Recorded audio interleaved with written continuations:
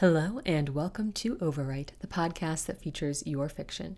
I'm Elise, your host, and today we have our first Halloween story. I'm very excited for this short story. It is by Randy Romero, and his work is featured at shortstoriestragicendings.com. Now, he's not just a short story writer, but he's also an avid comic book fan who learned how to read from reading those comics as a child.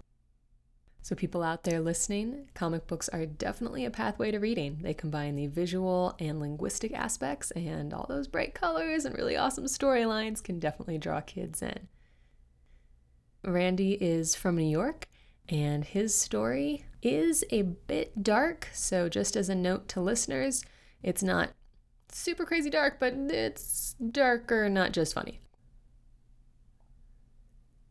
The Elevator by Randy Romero. Carol Abrams took a deep, arduous breath as the elevator doors shimmied open. She stepped in slowly, warily, and exhaled another deep sigh as the elevator doors closed with a light thud.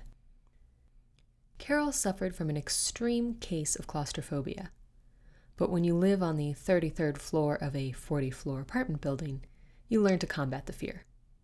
It sure beats taking the stairs. She continued taking deep, laborious breaths as the elevator descended. Its mechanical hum sounded like a power drill in Carol's skull. Trapped, that's how she felt.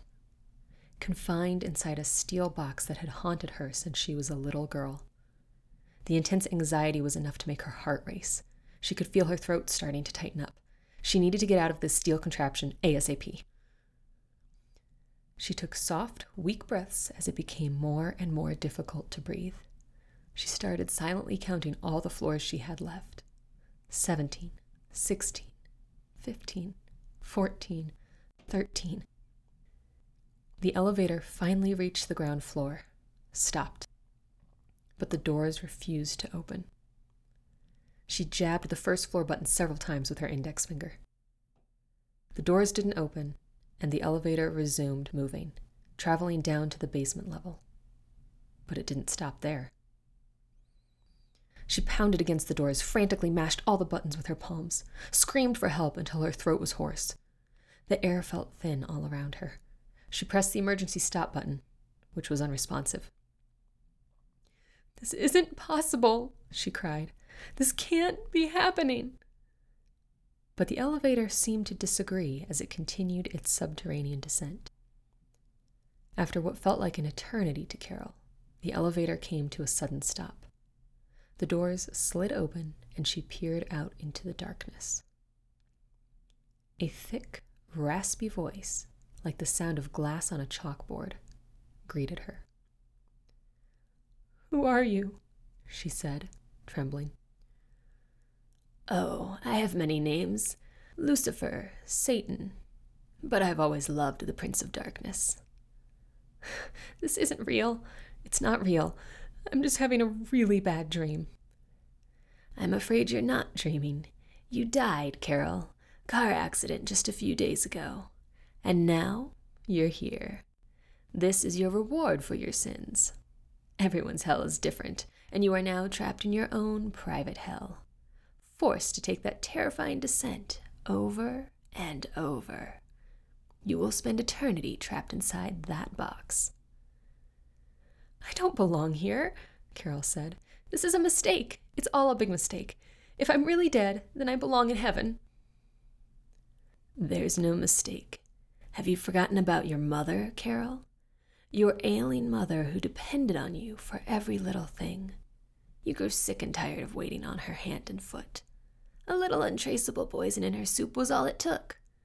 What did you call it to make yourself feel better? A mercy killing? I think that's the phrase you used to justify it to yourself. I think your mother would have disagreed." The elevator doors started to close. "Wait!" Carol cried out. "Going up," the Prince of Darkness said, and waved goodbye with one red, clawed hand. The doors banged shut, and the elevator began to ascend. All right, guys, I hope you enjoyed that.